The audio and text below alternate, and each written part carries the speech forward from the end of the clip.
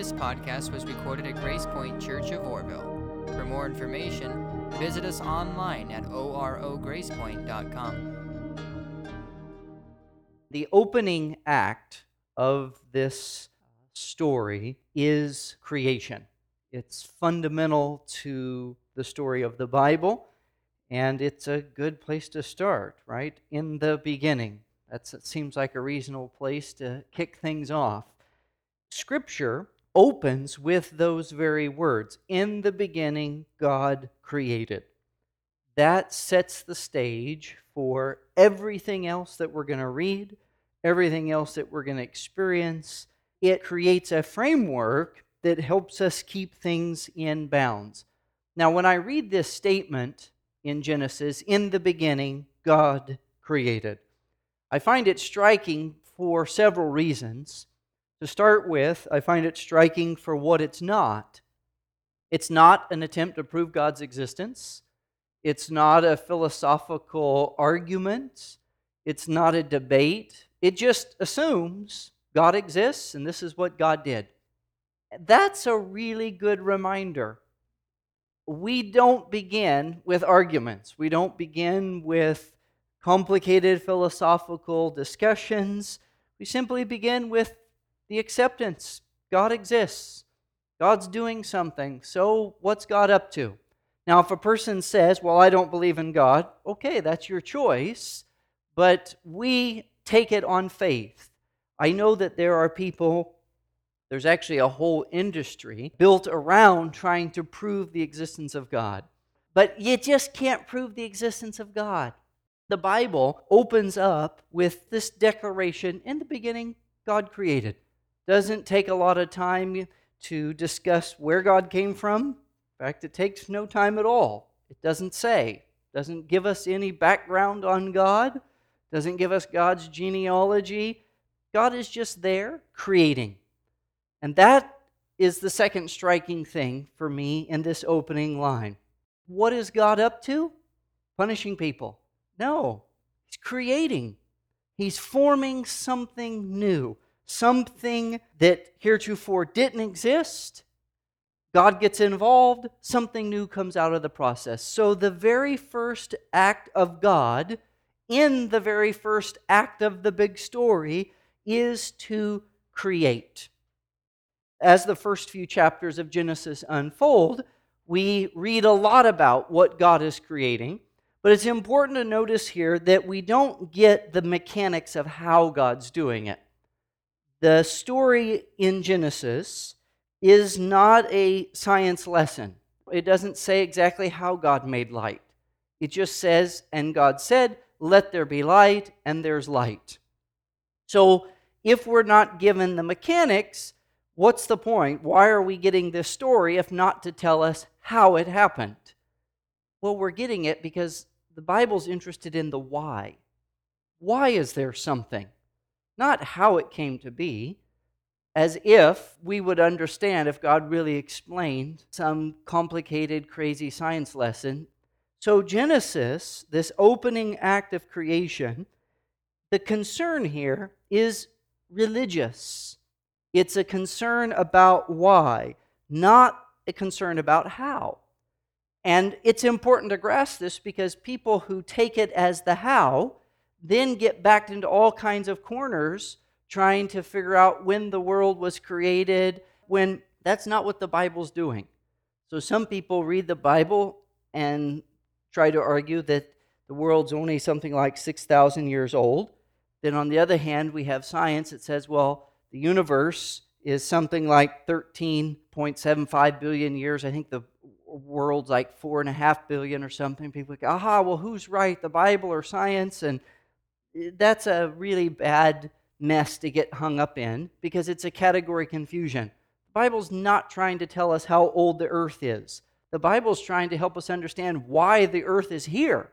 That's the important question. You can understand all the mechanics of the car, but if you don't understand that it's for driving, what's the point? The Bible's interested in the why.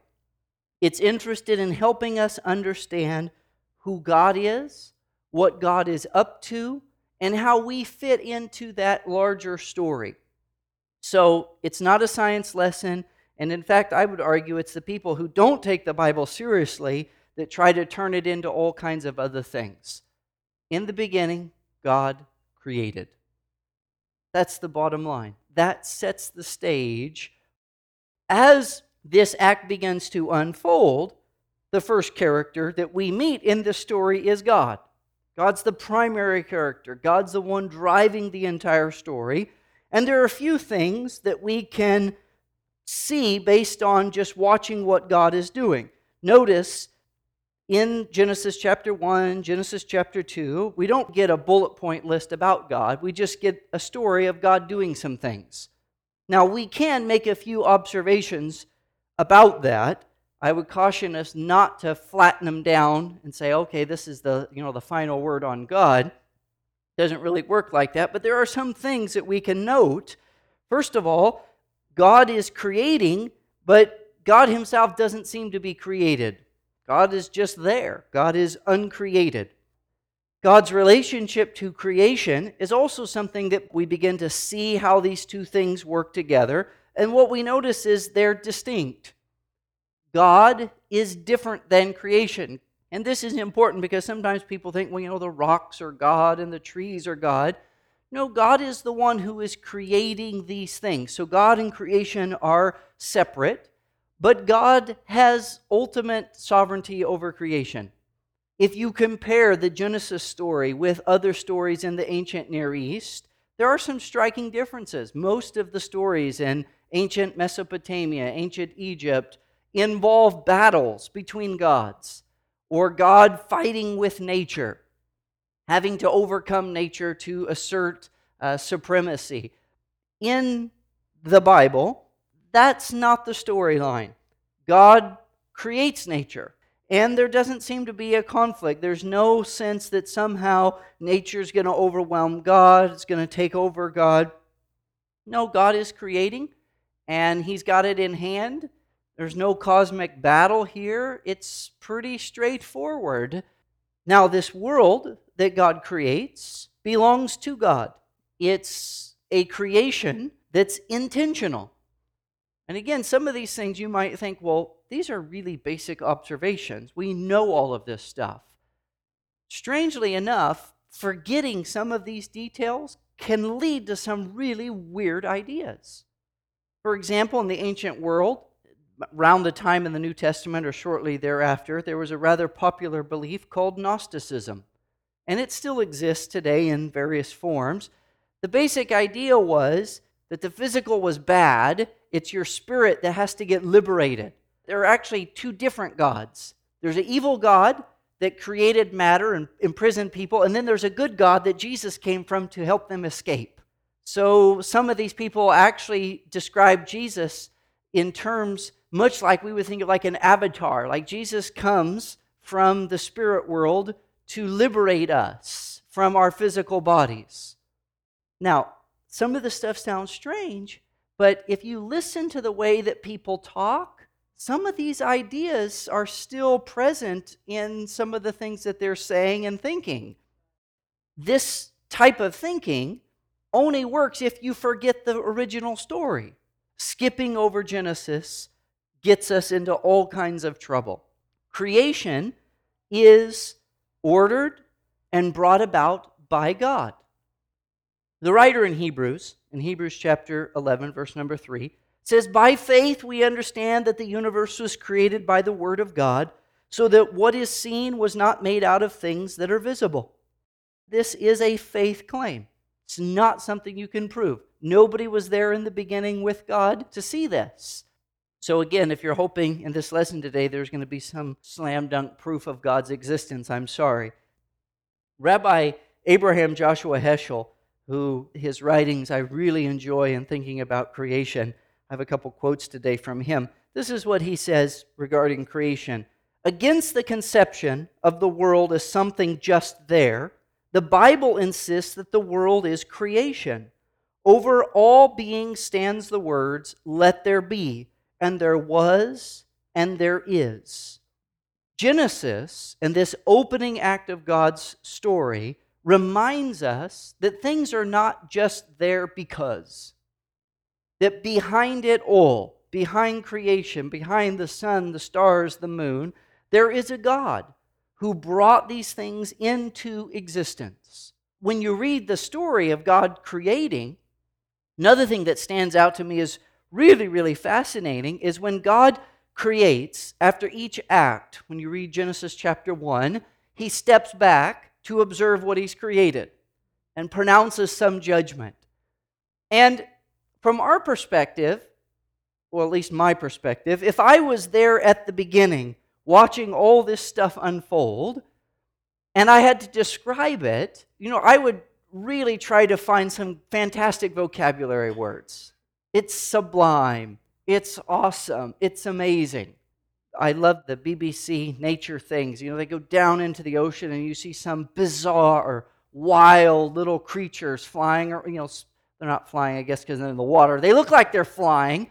But these little bug or fish or whatever kind of copiopods or some weird name for these things spin around, and then they shoot out these little packets of fluorescent light to distract predators, like flares on airplanes to shoot out to distract missiles. When I see that kind of stuff, I think, wow, amazing.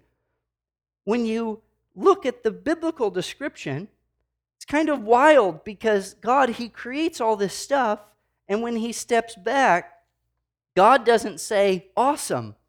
God says, it's good. It's good. It's very good. Goodness is what God sees when he looks at creation. Not wow, not wild, not isn't that strange, but when God looks at creation, the world that he's made, humanity that he's created, God's judgment is, this is good. And again, we're going to talk about human rebellion and all of that stuff, but it's important to ground our view of the world, our view of one another, with the understanding that God created all things good, not bad. So to these ideas that, our goal is to escape our bodies, you've forgotten the opening act of creation. God created human bodies and said they're good. The ultimate goal is not to one day escape. When we look at creation, we look around us, God created all of these things. They belong to God. The psalmist in 24:1 says, the Lord's is the earth and its fullness, the world and the dwellers within it. Creation belongs to God. It's God's water, it's God's air, it's God's sun. The animals belong to God. Life belongs to God. That's the opening line. That's how I need to think about things. It's not my stuff. We draw nice little boundaries and say, well, this is where our country is and we own this. And no, this is God's planet. And God has never forgotten creation. These declarations in Genesis, even though humans are going to have problems, humans are going to rebel, humans are going to fight with God, I would challenge you today, search the Scripture. There is no place that God ever revokes his designation that creation is good, and there's never a place in Scripture where God says, okay, fine, I'm giving up responsibility and ownership for this stuff. You guys can have it. Some people have taught that the devil, when he got kicked out of heaven, assumed control of the earth. This world does not belong to the devil.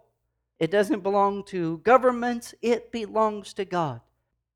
Rabbi Abraham Joshua Heschel, his takeaway from Psalm 24 is beautiful. He says, the world is not derelict. It is the Lord's. That's a good old-fashioned word, derelict. Abandoned. Just cast aside. That's not our world. When we get to redemption and Jesus, the reason any of that takes place is because God has not abandoned the world. If God had abandoned the world, given up on creation, why on earth would Jesus come? Doesn't make any sense at all. Now, this creation, it's not static. It's constantly in motion. God didn't create for 6 physical days and then stop. When you read the biblical witness, God is constantly involved in creation. God is at work in our world. God's at work in human lives. Creation was not a one-off thing way back in the distant past. We read about God speaking the world into existence, but then God continues to work. Even in the life and ministry of Jesus, you see creation at work. What do you think healing is about? Forgiveness of sins, redemption. These are all parts of creation. God says, "Let there be light. Let the waters swarm. Let the earth bring forth living creatures," and puts in motion a process of creation. There's a theologian at Georgetown, really good stuff he writes. John Hott is his name. He describes nature like this. He says, nature is not a fixed set of things suspended indefinitely in space, but a narrative unfolding in time. Creation is not stuck. It's ongoing. It's full of possibilities. It's full of becoming, which is an important part of God's story. God's story is one that's in motion. God's story is one that's constantly about becoming and creating something new. So Genesis opens up this first chapter for us by declaring, "In the beginning, God." And then it goes on to describe how God begins to create the world, the cosmos, and it's a good creation. Then in verse 27, something really interesting happens in this story of creation. This is how Genesis records it. "So God created the human in his own image." This marks a really fascinating shift in the story, because for the first time in this story, you have someone who's aware of the story other than God. What does it mean to say humans are created in the image and likeness of God? One key part of that is that humans are aware of the story. What separates you from your dog is you recognize there's some bigger story. They've done all kinds of studies, for example, with dogs and their memories. Hate to tell you this, but dogs, it seems, only have a certain type of memory. They don't have what we call episodic memory. They can't tell you what happened last Thursday. They can learn behaviors. They learn to associate your car with the fact that you're now home. So they'll start howling and barking, at least mine do, start going totally bananas when my truck pulls in. But they don't know that I came home yesterday. They're not aware of this larger story. Other animals, dolphins are brilliant. Some kinds of animals, it seems like, can recognize themselves in mirrors. Animal psychologists do all of these interesting experiments with animals to find out if they're conscious, if they're aware. Animals can suffer, but it seems humans alone are aware of the fact that there was a last Thursday and there's going to be another Thursday. So humans are now in this story, and because of their awareness of the story, they get a unique role. They're called to be partners with God. This is why we're able to be fifth act actors and not just stage props, not just part of the scenery. We're aware of the story, so now we are called not to just stand there, but to participate in the story. This is the other part of what it means to be in the image and the likeness of God. Both awareness of the story, but also the fact that now we're called to be partners, to reflect God's character, God's image, God's likeness into the story. But humans are not divine. They're not God. They're this strange mixture of divine breath and earthly dust. And it creates for an interesting creature. Again, Rabbi Abraham Joshua Heschel says, man is a duality of mysterious grandeur and pompous aridity, a vision of God and a mountain of dust. It is because of his being dust that his iniquities may be forgiven, and it is because of his being an image that his righteousness is expected. See those two interplaying things. Because of the divine breath, because of the fact that we're in his image, there's an expectation. Your expectations for the dog should be pretty minimal. They should learn some things, but you can't get upset that the dog didn't cook you dinner and turn the lights on because it knew you were coming home. No, it's minimal. Humans, there's an expectation that we have to act in a certain way because we're in the image of God. For us, within the story of creation, there are expectations that God doesn't have for the rest of creation. We are partners. Now, one way to diagram these expectations, you can draw a couple of axis lines. One, on this vertical line, if you think about going upward, humans have a responsibility to God. Because we carry God's image, God expects us not to ruin that. Again, think about the parent-child relationship. Go out to eat. What do the parents say? Do not embarrass me. Behave yourself. Because you know, if the little kid's going totally bonkers in the restaurant, what are people going to say? Where are that kid's parents? If we are in the image and the likeness of God, there's a responsibility to reflect that, to honor that image, to honor that likeness. Now, there's also a responsibility to other human beings. Because from the beginning, God makes it clear, humans, it's not good that they exist alone. Humans are social creatures. They're meant to be in community with one another. And that means there's a responsibility. Because I'm aware of the fact that we're in community, I have to then be accountable for what I do with that. I'm not like a tree. I don't know that trees have any awareness at all, but I don't think they have any awareness that there are other trees. And when they grow, they're not growing, oh, well, I should only drink so much water because that tree there needs some water as well. Doesn't work like that. Birds, if you have chickens, they don't wait patiently for one to eat and then the next to eat. They just dive in. Humans, however, in this story, from the beginning are made aware of the fact you have responsibilities for one another. You're not in this on your own. See how these begin to shape the way that we read Scripture. When you recognize we're in this together, the idea that Jesus died for my sins doesn't make sense anymore. He died for our sins. The church is not an individual, it's a group of people. So again, I know I'm maybe belaboring this a little bit, but these basic observations that come to us in the opening of the story are crucial to keep in mind. When I'm reading Scripture, when I'm thinking about church and people and God and family, I have responsibilities. Now, there's also, if you want an arrow maybe pointing downward, humans are given responsibility for creation. That they're supposed to be stewards of the created works of God. Humans did not create the world, but God puts them in a garden and sets them to work to take care of it. According to Scripture, in the beginning, the good creation was one in which we're working. Work is not bad.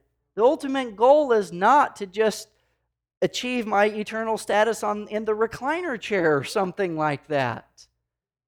No, there's something in my hand that God wants me to take care of, to shepherd, to work with. Now, there's also a fourth arrow that kind of loops back. The Bible teaches that we're responsible for us as well. And you see this in the opening story of creation, where humans are called to attend to their own self-needs. You don't get a free pass. Well, I'm doing the Lord's work, so the Lord will just have to take care of me. No, you need to make sure you eat and go to sleep, and you can't, smoke crack, and while I'm doing the Lord's work, it's not going to have any impact on me. No, you're part of creation. You're part of the story, so taking care of you is important. The story of the Bible is not minimize me. It's put me in the proper relationship. And again, you might laugh, but there are some really strange theologies where people think that God is happy in proportion to how miserable I am. That's not what makes God happy. If God creates the human, says it's good, it's okay to enjoy food, to enjoy the company of other people, to celebrate life. And Christianity, at various times and places, has got a bad rap because people have forgotten some of these things and thought, well, the path to honoring God is to renounce all things in the world. Well, you forget that God created the world and put all things into your hands. So if you're renouncing all things in the world, all I'm going to eat now is just plain oatmeal with water. That's it, no more, because I don't want to get distracted. In some sense, you are rejecting God's plan, because God didn't create Adam in a desert with bread and water and said, just sit there and try not to use up any oxygen. Just breathe as little as possible. No, that's not the creation story. What we see then in this opening chapter, this opening act of God's drama, the creation of all things, the creation of humanity, is that God's trajectory is one of life. Now, often when we think about what is God up to, that's not our first response. If you were to ask people today, what is God's purpose? What is God's plan? Most of the time, people will say, well, to save people. Now, that's important, but it's not the big plot line. It's a subplot. How do I know that? Because there's nothing in this opening of Genesis 1, Genesis 2, the descriptions of creation, that says God created the world to save it.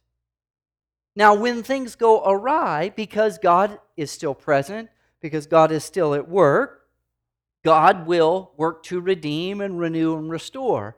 But we have to make sure that we don't confuse subplots with the main plot. Sin is not the story of the Bible. Life is the story of the Bible. My mistake is not the big story. The big story is God created all of this stuff. And God continues to create. And God continues to unfold new and exciting things in the world. Now, because of the way that things unfold, sometimes stuff gets off track and God has to bring it back. God has to renew something. God has to restore something. But that's not the same as saying the big story is solving some problem. I mentioned this several weeks ago. It's an interesting question to think about. What is God up to when He's not fixing problems? It seems like it could be a full-time job, just fixing problems. But can I suggest, when you read this opening of the story, the big story, you realize God's actually up to more than that. God's not, His whole calendar, whatever God uses, I suspect it's probably not Microsoft Outlook, but whatever it is that God uses to schedule His day, it's not just fixing problems. There's more to it than that. And that's really, really important, because otherwise, church, worship, praying, Bible reading, all of these things, if we're not careful, can get locked into, well, this is about solving problems. That's important. That's a key portion of what happens. When we come to church, God is going to renew and restore, but that's not all He has for us. God's goal for your life is not just to fix your problems, it's to create something new, something beautiful, something good. Now, in order to do that, yes, sometimes you have to fix some problems. Let's bring it back to, again, the parent-child relationship. I'd imagine if you're doing your job right and you have normal kids, at some point in time, you're going to have to discipline them. Now, what if somebody told you, well, the whole point of parenting is to discipline your children? You would hopefully respond, well, no, that's part of it. But you didn't have kids just so you could beat them once a week, whether they needed it or not. You didn't have kids because you needed somebody to discipline. There's a bigger picture there. And again, if your kids are normal kids, they're going to get off track. But your job as a parent is not to straighten your kids out. That's one of your tasks, but there's a bigger picture. Likewise, when it comes to the Scripture, God's primary purpose is not straightening people out. In the beginning, God created. God created the world. God created nature. God created humans. He said, this is good. In fact, when he looks at humans, he says, this is very good. That's what we have to keep in mind. When we think about God, my first default is God's the creator, not God's the punisher, God's the fixer, God's the redeemer. All of these things are important, but we meet God as the one who creates, as the one who is bringing something new into existence.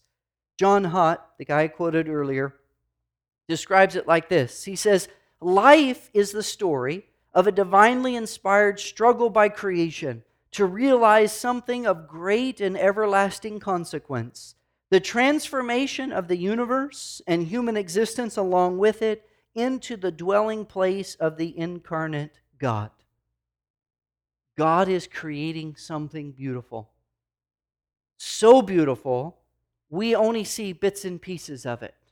We can't yet get our mind fully around what God is up to in our universe.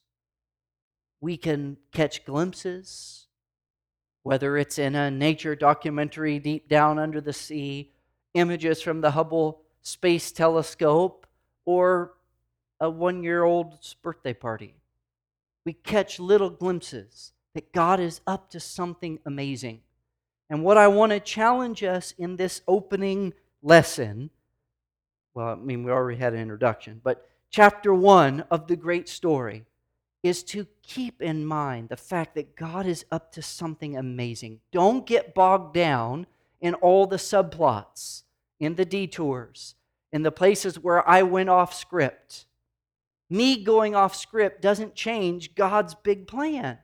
And the big plan is something amazing is going on. When I get up in the morning, I need to have front and center in my consciousness, God the Creator is unfolding something amazing. He's not done. We haven't seen it all. He hasn't finished. It's not static. God's not just way back in the past somewhere, and now everything's messed up and He's got to figure out how to get it back on track. Things are on track. How do you know? Because God's the one that's running the show. You and I were running it, then we might question how on track things are. But we don't need to worry about that. Well, what about this catastrophe? And what about this problem? God can handle that. Just let them, though, be within this larger flow. What's God up to with my family? Something amazing.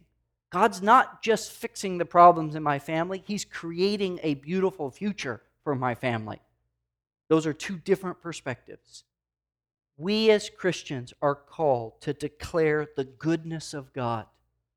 That God is not out to get us. Jesus did not come to save us from God. You've forgotten this story.